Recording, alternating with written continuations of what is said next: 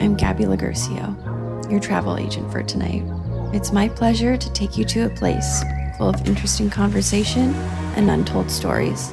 Our expected arrival time is 8:30, so fasten your seatbelts and please open your mind. Stay tuned for some music, culture, people, and places. Because right now, it's 8:30 somewhere. Powered by Base. Good evening, ladies and gentlemen. Welcome to our flight to Planet Europe, Berlin, 10551. On this flight, we'll pass through some of the main stations in Figa Braclowicz life. Drawing his inspiration from jazz, funk, and soul, Figa Braclowicz has been producing and making music for over 25 years. And while his main focus is hip-hop and rap, he'll always be up for new, exciting collaborations. In this episode, Figa Braclowicz will walk us through some of the significant events of his career. Our journey embarks on South Germany, where he grew up and began experimenting with music. It was there where Figa blasted street parties with his favorite music. But German rap and hip-hop scenes weren't for him. He just couldn't find himself there, so he decided to pack up his things and relocate to Zurich. There, he found the perfect inspiration and made the connections he needed. Although Zurich was good to him, Figa started to share his time between Zurich and Wayne. And it was there in Wayne where he fell in love with a girl, which eventually made him move again, this time to Berlin. Even though Figa Braclowicz picked Berlin for this episode's title, throughout the episode he portrays an ambivalent attitude towards the German capital. He loves it for the advantages it offers, but he's also a harsh critic of the culture in general and the hip-hop scene in it. Before we began recording this interview, Figa Braclowicz and Ben talked about COVID in Berlin and Tel Aviv, and his visit to Palestine, where he taught Palestinian children music and the struggle he had to go through getting in. Ladies and gentlemen, for maximum attention, please make sure your electronic devices are on flight mode, as we depart soon at 8:30.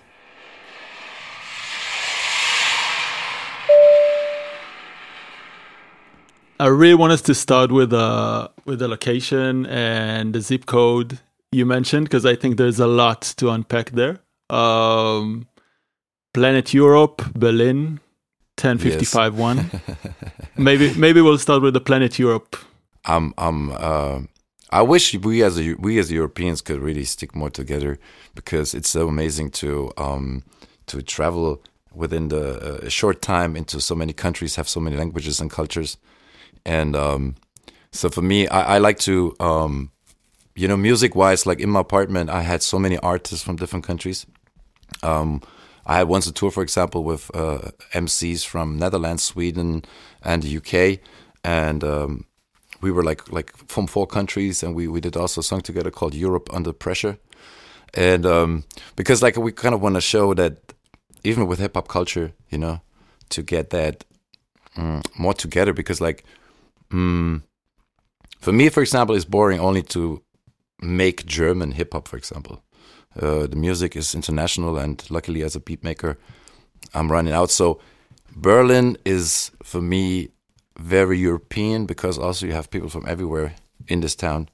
So I'm always surrounded. It's not really a German lifestyle I'm living, to say like that. That's why it's more Planet Europe in Berlin.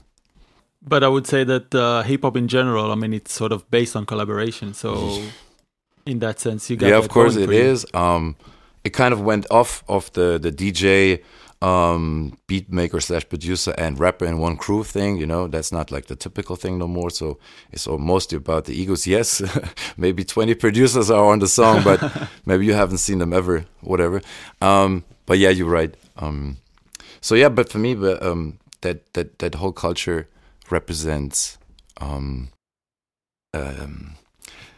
to say that, I love so much what happens in this culture, and there's also so much things which I'm not so happy about, you know what I mean?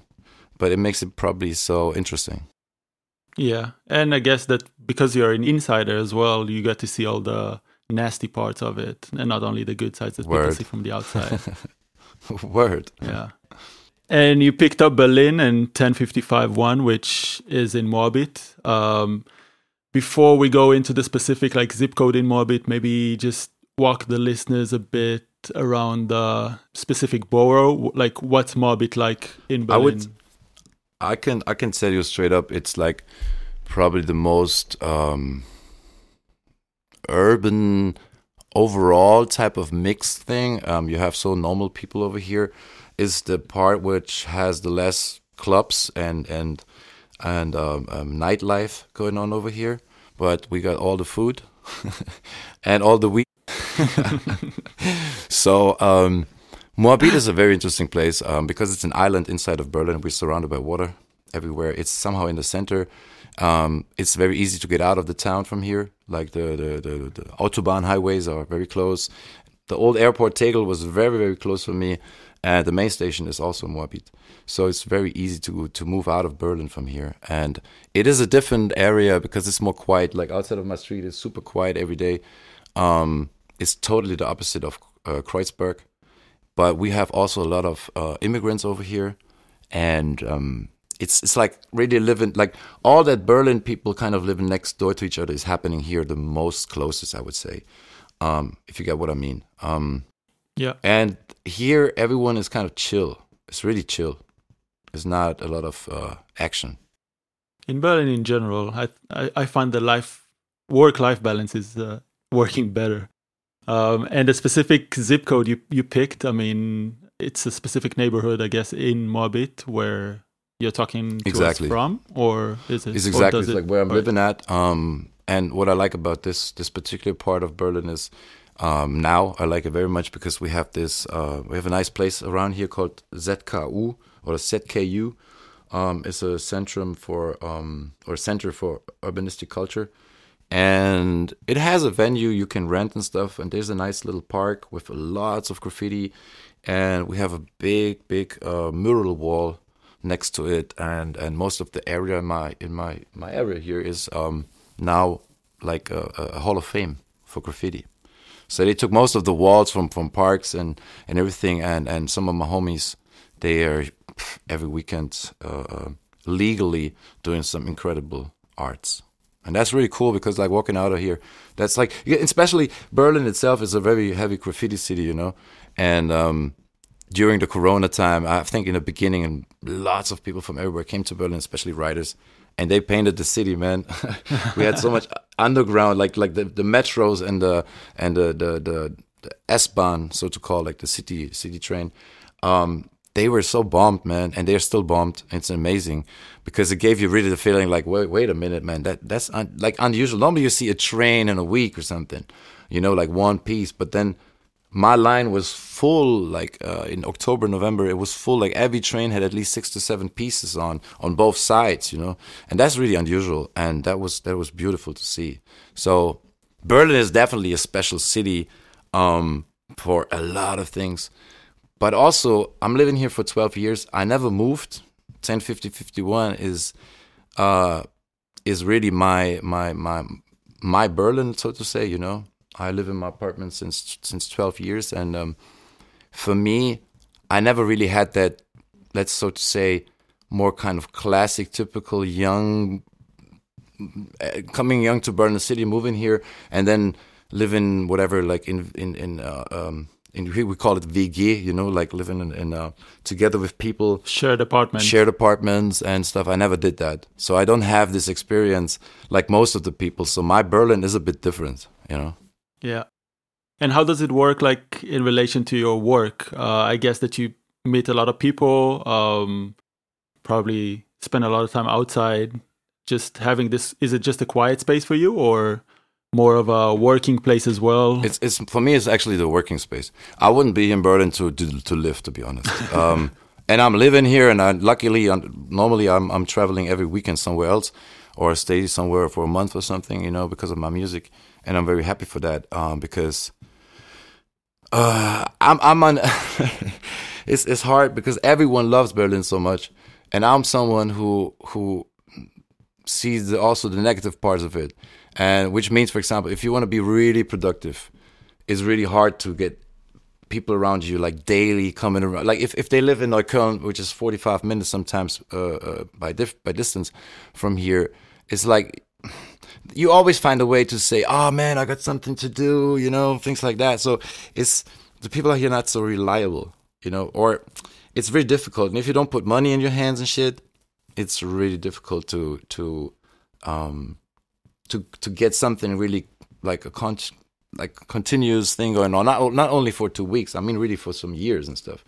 And that's something I would criticize when it comes to the art scene over here a little bit, but I know a lot of things are going on too. So it's just my personal perspective. But I'm not always on the streets. I was out in the first years, but within, I think around 2013, I had something like a little hype, and then it became this like a whole Berlin and everywhere else, like people were at my space recording day by day, and I had times when I had like 4 to 5 different artists here, which met each other here and stuff like that. So it was like a melting pot for artistry at my space, you know. So everyone came to my space, and I kind of,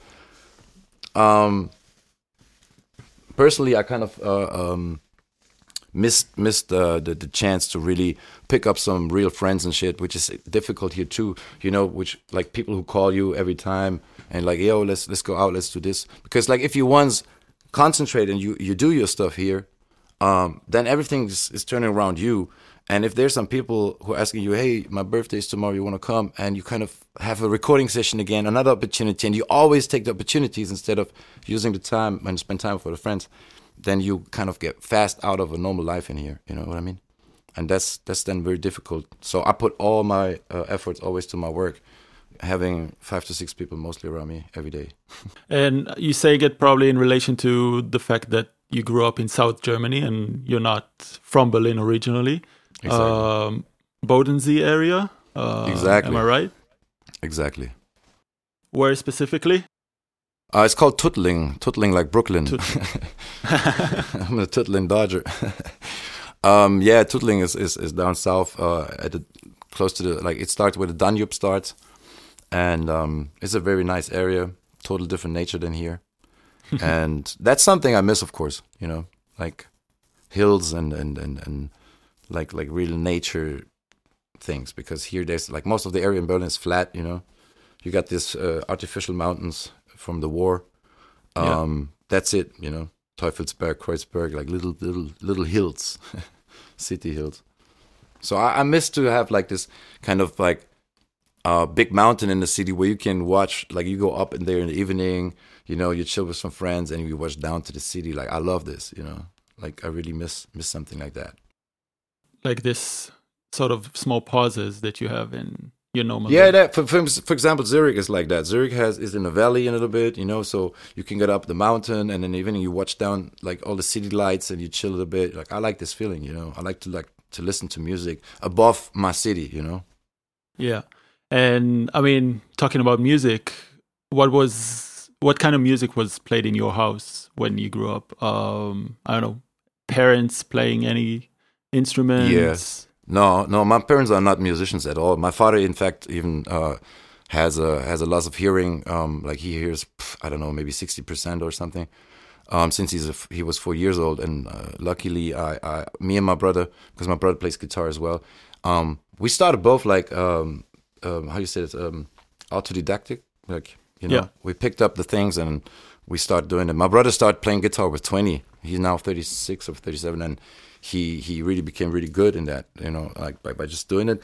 And what we had was uncle mainly. He was listening to all this grassroots blues, you know, and some funk music as well, but not that much. Also not that much jazz. My mom was into Carole King and Brazilian music, like Jorge Ben and stuff like this. And so I got still those records here from my mom. And João Baez and stuff like this, you know, Brazilian stuff. And my father, he never really listened to like a lot of music, but what he liked was 2 things. It's like Peter Tosh and Rod Stewart. So growing around all of that, I started very early making music by myself with a computer program, and I picked up on techno music, on hardcore techno music. Wow. When I was 11, 12 years old. And with 13, I started making beats because a homie asked me. But yeah, no one around in my family is playing instruments. But I mean, you did get a lot of inspiration from different soundtracks that your childhood tapes. had. Yeah, it was them tapes, man. Like my mom recently told me a funny story. I was with some rappers at my place, and we were talking on the table, and she's like, because some of them asked like questions about me, and then she said, "Yeah, I remember that when I was like when I was like 6 or 7, that I had friends in my space, and she just wanted to look what we're doing in the room, if everything is okay." And she opened the room, and she was just looking inside, and she saw me in front of the little ghetto blaster, playing a song and saying to the guys in this moment, like, "Hey, check this solo now, check this solo." You know, like things like that. It's very funny to know. My mom reminds more than me, but that's the things. The tapes from my uncle, most definitely. That music, from Steve Miller Band to Jimi Hendrix to The Doors, all of that classic stuff, of course, but also fast rock, Uriah Heep, Deep Purple, and all of this music, you know. Like was really the thing which I started first, and then later, one of my DJs, when I think I was 15 or something, he said like, "Hey, don't you want to try some jazz shit?" Because I was doing like a lot of like French type-ish beats because we were close to France, and I like French hip hop, and then I used to use a lot of string samples and stuff like that, more going into the Johann Sebastian Bach and some whatever. Orchestra stuff, and then he said like, "Hey, you should try it with jazz," and I gave it a try, and I was like, "Oh shit, okay, now I got this type of like, this is how they do it," and whatever, you know. It was very early, so yeah, that's where my influence is coming from, and I picked it up from there. Would you say that Tattling is like a melting pot of different, I don't know, inspirations or different music genres, like being so close to France, Switzerland, being in Germany still? What would be a mainstream genre? I would say that let's say in the we didn't had in our area there's like lots of small cities, and it's not really the next big cities are Stuttgart, Zurich, maybe Freiburg and Ulm, which is everything is 100 kilometers away. So in between that, like we had to create our own parties and stuff. So you have to imagine that even though I still don't understand sometimes like how I could start hip hop, because also we had a few guys in this town who did this at the same time, like breakdancing, skateboarding, hip hop, and all this US stuff. How I really started that in '96, like to really catch up and try to be this with this dogmatic hip hop shit in this town. Like I still don't understand that, and we have a lot of like we created another generation after us, and friends who were like 3, 4, 5 years younger than us. So we gave the flag to something, but someone had to start it, and I don't remember that how it actually came. One of my friends just asked me one day if I could make a beat because he knew that I make music with computers, and I did it, and he liked it, and that was like the feeling that, oh shit, he likes what I do. Let me keep on doing this. And I think the inspiration from this area is the only thing which I can say is just like what I was trying to find and sucking in. Itself, the area is more. What was cool back in the days, there's like MPS Records. They are close to my hometown, and so there was a lot of jazz musicians. Not in my time, but like when my mother was young and shit, like Oscar Peterson and all these cats, they recorded over there. So they went to my hometown because they had a special kind of, it's called Rittergarten, like, and it's like a really nice jazz, old jazz location, and there was a lot of things going on, and I think that within the time, just because I liked music and everything so much that I was interested in everything, like a big band. We had a big band in our town from friends of mine. Their father was doing this, and so you get into like other artists suddenly, like Peter Herbolzheimer, and then you got this jazz, and you got this, and it was too much at the same time that I just picked up everything and sucked it in and did it my way, basically. Yeah. I can't tell you really that the area itself is known for some certain music or something. I would say it's even the other way. It's even very boring and very rare that people are even behind some good shit, So it was easy. It was easy for us to be in graffiti and to be skateboarder. It was easy in one side that we just could do whatever we wanted, and no one was really like, we were like outsiders, That was cool. That was really cool, and that was the feeling we had back in the days over there. to wear big pants and caps, big caps and no big pants, yeah, and some caps and shit, like baggies and stuff. And everyone is like, what the hell is doing wrong with these cats? Like, why they wear everything in XXL and beyond their boxer shorts to show their ass and whatever. It was ridiculous times.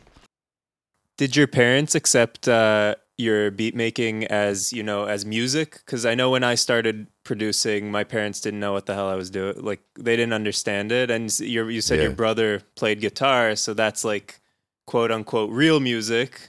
I'm sure that wasn't easy. Actually, my parents weren't really into this. I just did it, and in the beginning when I did techno and stuff, it was mostly noise. They let me do what I wanted, but they were not also that like on purpose, but supportive. Like that, they were like, "Oh, son, I think we should buy you some more speakers or something, you know, because you could have better ones." It wasn't like that. It was, I think, like I asked for going to music school when I was 6, 7. I didn't like it. I went out. And then with 12, I started again. I wanted to have a keyboard. And then they said, yeah, but if you want to have a keyboard, because I like the techno stuff, like that fast piano stuff and synthes and whatever. And I wanted to have something where I can create this. And I was super young, so I had no idea. It was no internet. It was no nothing. You just figure out. And so I went into this keyboard course.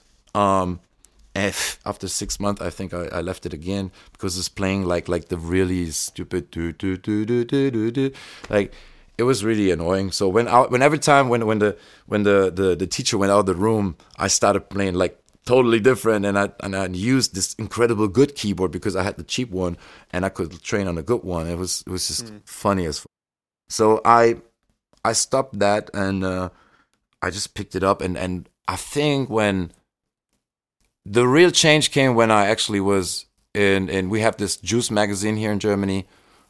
It's not existing as a magazine anymore. It's a paper, physical magazine. But when it was still existing, I had a double page. Like my first thing was directly a double page about me, and I was asking my parents to buy this magazine for me and to open the page and shit. And they were like, "What? Like, what's going on?" And when kids saw my music and my father was working like in his company, and people came up to him and said, like, "Oh man, Mario is doing great," and he was like, "What you talking about?" So that's where when my parents started to finally understand, like, okay, shit, he really loves this. I mean, they never doubted it. They never really said I shouldn't do it. But they also didn't give me the feeling like, yeah, you invest so much time, so please do that. Like, it was just maybe just give us some background about the magazine for the listeners who don't know it. I mean, is it just like an urban culture kind of magazine? No, or it's a hip hop magazine. It's a hip hop magazine straight from the hip hop scene. It started way in the late 90s. Can't tell you exactly when. I think they made more than 200 magazines in total, and they had always a CD with it. It was the hip hop magazine. We had 2 big ones. Backspin also stopped it. They were the last ones, and Juice magazine. So, and for most of the cats, it was really cool to be on the cover of the Juice. You know what I mean? Like, it was the equivalent of the source of the States. You know, that's probably called it as a Juice source. You know, like. Let me dial it back a bit, because the party moment, like when you, I don't know, 11, 12, 13, just making and assembling those parties. Where was it happening? Like in the community center? I mean, it's just like no, because I was a skateboarder. I started skateboarding in the same year when I was doing hip hop music, which was in the age of 13 in 1996. And immediately, it was for me. I was more like, imagine it a bit this way. It wasn't for me like, okay, I start to pick up something and then I get more and more into it, and then I can understand it. I'm like, oh, okay, this is how you do it. For me, it was without that, I knew what all is happening. I get it, and I respected it from the first moment, skateboarding as well as music, like hip-hop culture mainly, and skateboarding culture as the first place, because that shaped me mainly. That was for me something like, because I started to break in the same year, I started to do graffiti a year before, and all of that makes sense together, because when I saw the first magazine, whether it was a skateboard or hip hop, I found the same things I liked. I found all the stuff like graffiti, breakdance, skateboard, turntables, and all these looks and these people. And I just felt like, yeah, I understand that stuff. Like, I understand it. That's what I want. And all I tried to do from that day is try to contribute as best as I can. And so I picked it up. Like, if you imagine breakdancing, we saw some videos and we were like, okay, that's like, whatever they called it, now I know the moves, 6 steps, for example, and stuff. So you go down and you make 6 steps and you try to, how to say that? Like you imitate and emulate that so fast that it's like okay, next, like it's in your repertoire. It's more like, okay, this is knowledge and understanding for it. It's not like a training or it wasn't hard for me to adapt myself to all of these things. I was like a born for it. Maybe I don't know, but I left out a lot of other stuff for that, So and to be honest, when that happened, I think I'm in the same mind state. Of course, I grew and I changed perspectives and all of this stuff, but the drive and it's somehow weird and people can laugh about me, but the drive is honestly the same as I was 13, seeing this thing for the first time and having the same excitement daily by seeing or thinking about skateboarding or remembering myself to my own past, and imagining like what I experienced and all of this stuff all together is just beautiful, because I tried, and it sounds also weird, I tried to leave out as much as I can just by smelling stuff I don't like, stuff which is also mainstream, maybe even to boycott it on purpose, to just be what I want to be, you know what I mean? Not to get too much influence. And I think when internet and everything, and around 2004, 2005, when everything kind of changed, suddenly, in my perspective, too many people who weren't really born for that were suddenly interested in it or find themselves more in this because it became mainstream. It was cool, So more and more people became a part of the scene, which maybe shouldn't be, Yeah. And suddenly parties were full of ladies. And it was suddenly different. Money came in, a lot of other stuff happened, and for me that was always the drive to be somehow a bit different, and that's why I still do the music I want to do and not make any compromise in the things I do. You know what I mean? But I mean, hip hop is sort of revolves around collaborating, as we know, and producing stuff with other people, remixing, etc. How do you keep a distinct sound? I mean, how do you make sure that it's your voice, that your voice is being heard and not someone else's? I mean, for me, it's like the inner competition. Like, I see it like this. If you're in any kind of situation, and don't get me wrong, and we have in Germany, for example, we had a competitive thing with kindergarten and school already, with like every one of us kind of, you get your notes, and depending on your notes and the effort you put in, you're better or not better, So I was always like one of the worst. I was really not good in school. In a way, I didn't pay attention. I didn't want to. I had to redo some classes a few times, like 3 times in total. And so that's not like nice and stuff. But the other part was hip hop, and all my stuff I did basically was more important for me. So I didn't care about school and stuff. Of course, it has consequences. Of course, it has a lot of things later, when you grow up.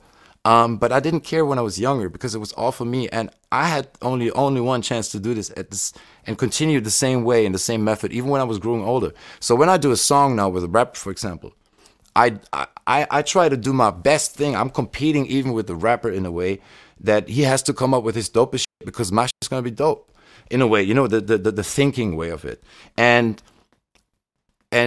what happened to me is, maybe people can really call it arrogant, but it's just my feeling. It comes out of me that whenever I sit down, I kind of know already that whatever I touch nowadays, because I did it every day, every time, so many hours, more than 100,000 hours, that when I sit down, I know anything I'm going to do is going to be dope, because otherwise I won't do it or keep it. You know what I mean?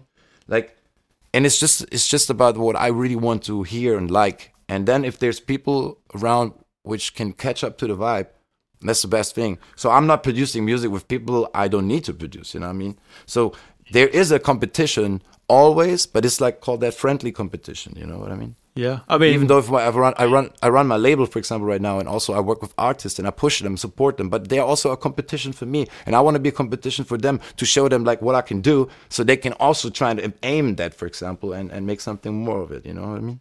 interesting. I mean, a lot of people, I would think, when they envision the concept of collaboration or joining forces, they think of it as some sort of a synergy between an artist and a producer, or two people trying to take the best and produce the best thing they can, and not in terms of competition as you just portrayed it. But it's but don't get me wrong, it's not like competition in a competition that I say, yo, fuck everyone, I'm the best. Like that's not it. That's not about that. It's more like if I decide I want to be in this part, I gotta come up with the dopest shit. Like no matter whoever thinks it, this is me only deciding for myself. I want to do the dopest shit. And so there is this little competition, even with someone who does something totally different. Of course, we want this synergy. That's where I aim for. Like, yo, I'm gonna. Like when I produce with someone, I make a lot of fun and jokes. I joke with the rappers. Probably they're not used to this. Like if I hear he like whatever, he did a wrong take or whatever, he said a word like he misspelled it or whatever, I kind of repeated it 15 times. I'm like, oh, listen what you say, motherfucker. Like, don't come up with that shit. Or would you, like, you know, I'm making up funny stories out of it. And it's, of course, very friendly. And I take care of people, like, you know what I mean? Yeah. So it's not that, like, I'm in my own zone, in my own cold corner, and you can't, like, you know, that's not how it is. Just to make sure, like, you got me what I mean. For sure. I was just, like, thinking about this dissonance between the kind of two concepts in that sense. Yeah, of course. I love to be part of situations too, but like at the end, let's say I know best what I can do. So if I can do what I can do best, that lets me always to a good thing. But I know also that some people it's hard for me to work to open myself because we're thinking too much the same, or we want to change the things in too many ways, in too many directions and things like this. You know, it's very hard. So I kind of always try to find these people who want my part and they know what they can do with their part, you know. That's really interesting. After you're growing up in Tetteling, you moved to Switzerland, right? Yep. Was it like family purposes or? No, the most stupid reason of all time was hip hop changed in Germany, very drastic. And I was in the perfect age to come up, like when I think I was 20, 21 or 20. And it was the time for our generation to come up with hip hop, and we kind of we suck in the whole dogmatic hip hop from the older days and blah, and we wanted to adapt with skills and styles in a way never seen before, right? Like, but then hip hop changed into narratives like gangster rap, and yeah, like more or less like the majors stick so much on the violent lyrics and stuff like that, and we weren't like that for real. Like we were also dudes who know who to fight and blah blah blah, but it wasn't up for us to make music like that. So a lot of hip hoppers in Germany, and especially the white privilege scene, let's call it a little bit like this. We were not all white; there were a lot of immigrants as well, but we kind of was more like keeping the American way, the traditional way alive. And then young kids from Berlin actually came, and they were always on this island surrounded by the East, you know, and they never really were accepted as rappers in Germany, as breakers and writers, of course. They were tough and dope, but when they came to jams, it was difficult, you know. Berlin was always, tended always to be aggressive and steal things and do things like unorthodox, you know.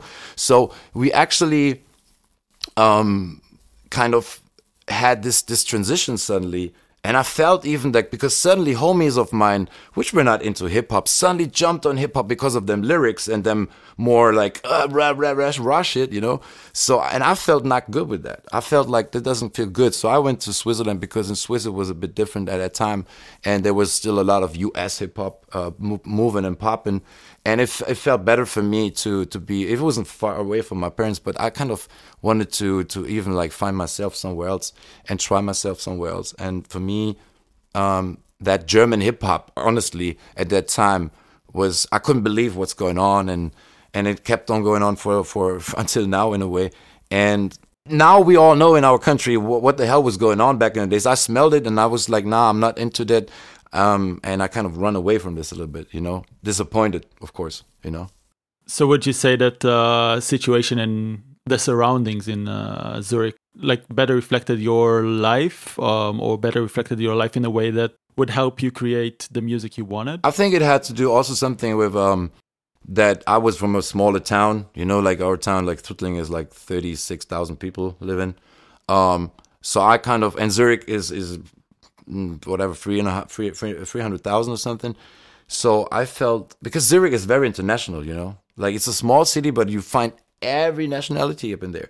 And for me, that was like super interesting. It was another country, It was the welfare Swiss, and being there as a skateboarder with like rotten shoes, things like that. I kind of felt cool in that. That was like the same thing again. What I liked, the opposite of it, not to be in the same place with everyone who does the same stuff. It was more like being somewhere where you have to hardly to find the same kind of people with your mind state, or at least something where you're interested in. And that somehow gave me always the more space to create more and to be out there more, like to say, okay, I want more and more. People have to see. I want to, you know what I mean? It was really helpful compared to Berlin, where everyone is doing arts in a way, You can be here, you cannot be here. You know what I mean? Yeah. And somewhere else, you kind of play a big role, if you're one of the few ones. And that always was interesting for me in a way, That was why I'm not the biggest fan of being in Berlin, but I am here, and it helped me a lot. But, It's hard though. I mean, I'm thinking about just being an outsider in Zurich, for instance. You're doing your own things. You're definitely unique, but then again, it's harder to collaborate with people, harder to find places maybe that would showcase your music. I don't know how's the club scenes, for instance, the hip hop club scene in Zurich. Okay, Zurich itself, it has it, of course. It's in Zurich itself. The hip hop is a little bit more underground, depending on what kind of hip hop you call it. There's definitely mainstream, big popping clubs, and Switzerland is a bit different than Germany when it comes to go out. Because they also have clubs where they rent like corners and tables. And when there's like big bottles and stuff, we don't have that. We have this in some other places in Germany, maybe in Frankfurt and Hamburg or in Cologne or something, in some bigger clubs, And you can find it as well in Berlin as well. But it's more usual, And going out over there, it's really spending money, It means spending money because most of the clubs, they take a big fee of entry and drinks are very expensive and things like this, So you spend a lot of money in Switzerland, and everyone knows that as well. So clubbing over there is difficult. When it comes, if it's not like if you do underground stuff, it's really good, and there's a lot of things happening from all types of let's say like mainstream stuff to underground to somewhere in the middle. They all have it, and they complain a lot. Cities like Zurich and Vienna or whatever, they always complain. Yeah, Berlin is so crazy. Everyone is there. They always see themselves as smaller, but to be honest, they're not really far away from that, because most of the artists like to be in Zurich as well, and they can offer a lot of money. Most of our artists know, I want to play in Swiss because it's somehow the double of the fee, things like that, So that all is very important to know. And so Swiss itself, there's cities like Biel or Bienne in French saying, which have really hip hop clubs, like really institutions in a way. So Swiss is very good for hip hop, and most of the US rappers can tell you a story of that, because they like to be there and they get booked a lot, So you Really? can find everything over there. Yeah. And there's a lot of still purists, in Switzerland, as well in the whole south of Germany, because the south sounds more like, let's say, like the old good New York times with Tribe Called Quest and the warm things, and the more up you go, it's going more into rough music, rough, cold other stuff. And it's true, man, because it's the mentality of Germany, or the Alemannias, The south is Alemania, the north is Germany. So would you say in general, Zurich sort of contributed to your creation? I mean, do you find it? Yeah, you have to imagine, for example, what happened in Zurich. The main thing which happened in Zurich was I was reaching out around MySpace times to artists somewhere in the world, especially to Switzerland, because I always felt I want to have some friends in Switzerland. I don't know why. And so basically, what I found was people like, there's one artist, he's called Nas B, Nazb, and he actually back in the days did some rap stuff, and he started already very early with this African not dancehall, but that Afro trap rhythm stuff, singing and even tuning the voice. He did that back in the days, and I was laughing a bit about him. And he said, "You're gonna see." Now he's doing really good living of it. And I met this guy. He's a black guy from Nigeria. He used to live in Brazil, and we met there. And he showed me like what life, like real hustle life, could mean in Zurich. You know what I mean? So the first time he picked me up was with a friend. He was called Biggie, and they had a Range Rover, and I was sitting on the back. It was November. It was fucking cold, and it was outside, like kind of this Jeeps, you know, where you have just the back thing, but it's just a cover of a plane, like a plastic plane. And so actually, they drove me out to look to a space to pick up some weed. And when I arrived there, it was only like black people who had a harder life. Most ever, you can see that, because it was something like we call this asyl, you know, how is it called? Like when you're an immigrant, like you know, places where they put the people, you know, first, and then let's see what we're gonna do with them, you know. And it was this one space where I was sitting in there for like about 2 to 3 hours with my friends, and they had conversation with 2 or 3 friends there. And in this one room there were about like 15 to 16 people, and they all were lying on the floor because they were having sleep and whatever, you know, when they're on the backpack stuff, you know. It was really crazy. And they all looked at me like all the 3 hours with their eyes like this, you know, and you'd be like inside as the only white guy, and you'd be like, oh, shh, you know. My father is from Bosnia. I'm a migrant too. I have Muslim roots somehow as well, but I'm not practicing it, you know, not at all. And that's also not the Protestant for my mom. I'm out of this because it's difficult, you know. I don't want to choose and all this stuff. I just respect everyone, but for me, it was tough to be in such situations for the first time of my life, you know. Yeah. Especially you are in this welfare country, and you have the situation with these people, and you feel kind of this guiltiness and things, you know what I mean?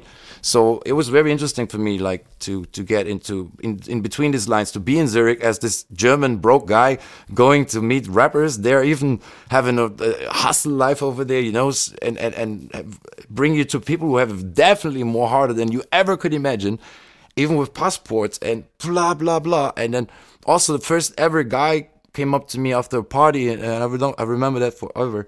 He was from I think he was from Sudan, and he was going nuts. Like it was he made me afraid, you know. We were sitting with a few guys, and he just talked about terrorism at that time, and it was just the only terrorism we heard was like 9/11 and a few things. It wasn't like, and he was talking about this and what's going on and what you're going to see, and he did talk to the future, you know what I mean? And I was like, whoa.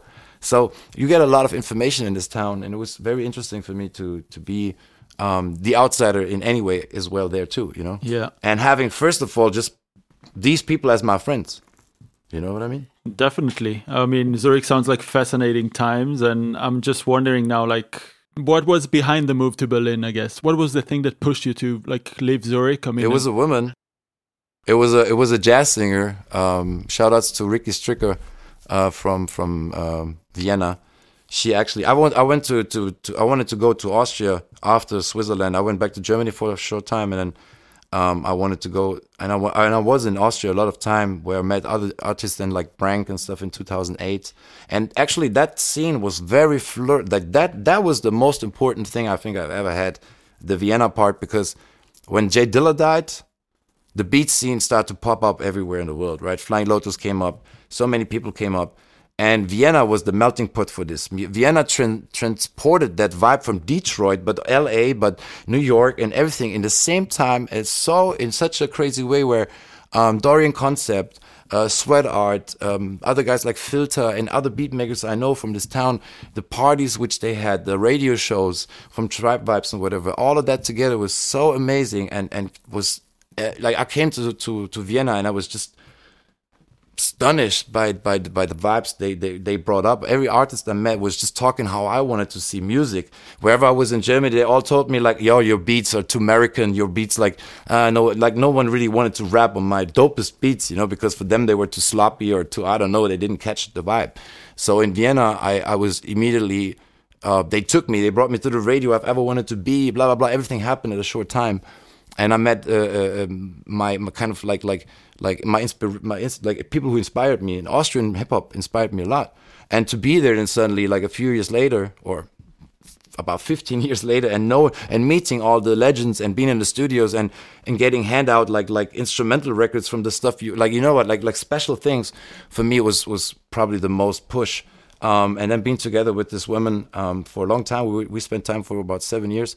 And she pushed me a lot. Like, she did really push me a lot. And she also was the reason why I wanted to stay with her and move with her, because I felt like she was really like knowing what she does, and she helped me being a better producer, because she criticized me sometimes, like on this, okay, it's nice, but it's just a loop, you know, and things like that. And so she kind of pushed me, and I didn't want to accept it. I was angry on her. I kind of gave it in an uncomfortable way back to her, but for real, it did change me, and it gave me something, because I didn't want it to accept that someone else is telling me I can do better, you know.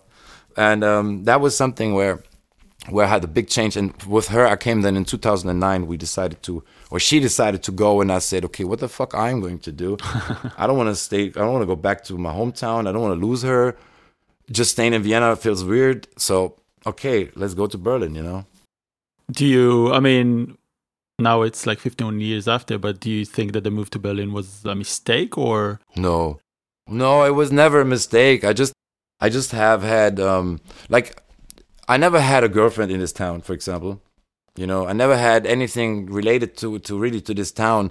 And most of the stuff was the industry, and everything else was stuff I did in my way, like parties, you know, the East-West sessions in Berlin, in Panke, for about 8 years. And then also we had the Klunkerkranich in the last 2 years, which is this rooftop spot in Neukölln. So, and I kind of brought always my flavor, and I kind of was lucky as fuck, to be honest, to move into this town and just run through it and take what I want in a way, and do what I want with party and getting successful with it, you know, from being at because I was the one who is more like unconventional on every kind of party, even though if I do my music, I'm still open to be everywhere and represent and show and support. So I went to this rap battles, you know, they played my music, they rapped on it. Some of these rappers are now super famous in Germany, and through that, like a lot of young cats, a lot of young hip hoppers who were mostly into battle rap but listened to that beats were catching up on me as well, and that gave me a big push, you know. Like things like that always helped me out. So Berlin was definitely the place. Even with if I don't want to see it like this in a way, because I did a lot of things before and I just brought it out here, but it helped me to that people can really like get my shit and can see that and stuff. But you're basically the same kid from Tattling that just brings together parties, people together around the music he likes and the sounds that he wants to like showcase to the world. I would say yes. Sometimes I'm asking myself if I'm not too, like, if it's not too kind of a stubborn way to stick on your principles so long, so without compromising and still believing that this is good and amazing. Sometimes I really ask myself what if I would be, triggered by different things, you know. But I believe that this is good enough. So I'm always reflecting as a how I am in a way. Maybe I miss out some cool things, but overall at the end, I can say like I do me. You know what I mean? Would you say that it reflects in your workflows as well, the way you produce music? I don't know, using the same type of workflows, same kind of beats. I mean, maybe overusing it? Nah, because the point is that with every idea, I get kind of better, and I can redo so many of the stuff I always wanted to do. And I, compared to the music I have out, which is a lot, like, I did some stuff, but on the other side, I have multiple thousand more of that creations on my hard drive, right? Yeah. So because I do it 25 years, and I kept all my things. I got my first beat and on all the fucking formats I need to have it, which means that I always took care of my system, of my music, my creations. And I have a really good system of how I can find everything. So that's something that I reshape sometimes ideas. There's always something where I think I can be better in this and that. So I don't feel bored at all. If I would already been different, I guess. Definitely. And what about just like trying to bring it to nowadays, contemporary hip hop or maybe even trapping? What's your take on it? I think that, to be honest, there's so many people doing this. that for me, that's already not interesting. And to be honest, what I like is to have a trademark, like trademark sound. And most of the modern music is not trademark. Like it sounds like from the same person, all of the same tracks, like from one thing. And don't get me wrong, there's creative people in there, lots of, but just like to just jump on that bus, which is also traveling since 13 years already, I think, with the autotune and all this stuff is not new anymore, you know. It's like old school for me already, you know. I just think like that I probably prefer to go in different type of genres in music in general before I reshape myself just for the cause of it. You know what I mean? If I don't go sit there down and say like, okay, I wanna do it now, then I don't think that I ever will. It's like why I haven't created some Nazi country rap yet, because I don't feel it. You know what I mean? Like that's the simple thing. Like. And it's not that I criticize those people, whatever they want to do. Everybody should do whatever they want at all.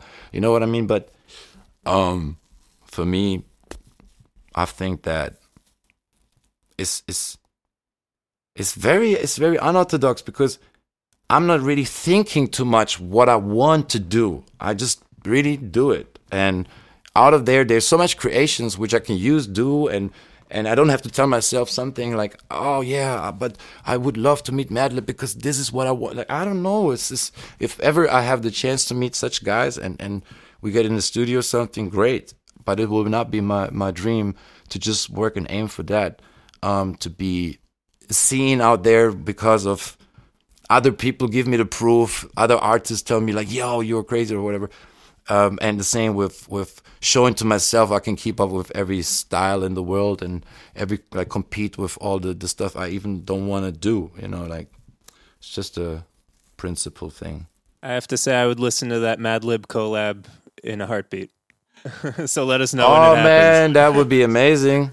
I mean, never say never, right? Like I love this dude, of course, and I'm a fan of hip hop music, and I'm a fan of so many producers so much, and I support with my label so many unknown cats as well, because I believe in their flames and all of that stuff is so important for me, you know, like to keep on still like supporting, even if it sounds like I'm doing only what I want to do. I still support everyone else and want to, like, you know, it's like another way of finding where to put things together and where to collab and how to elaborate each other, you know. Definitely. So I guess we're looking forward to hearing you experimenting with new genres in the future.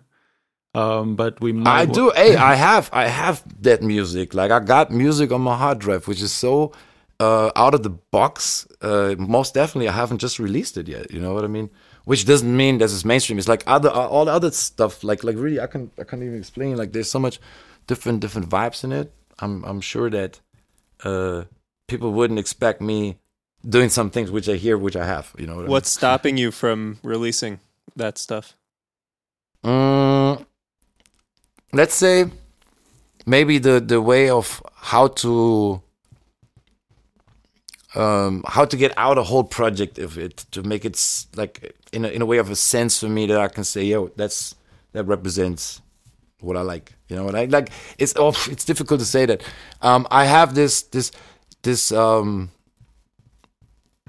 different. I have different projects at the moment. 2 of them will come out, and they will definitely sound a bit different than what people used to hear from me. But I think the trademark of the music is there, and I just don't know how to somehow give it to an audience already, which is familiar with like certain music, and don't know if they will catch up with the vibes or not. Like it's just a lot of thoughts and not really sure, because you already know what you're doing and la la la la la.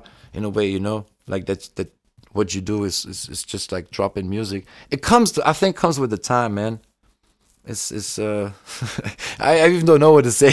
I mean, I think it will be super interesting to even test out your audience and see how they experience it, or what do they think about it as well. Because at the end of the day, I mean, they are used to something. They think they know you or the type of music that you're doing, and just showcasing something new would probably be interesting, and see how they react to it. I think already if you will do go and say you're gonna really go through. And mostly it's about the album stuff, not the single stuff, but the album stuff.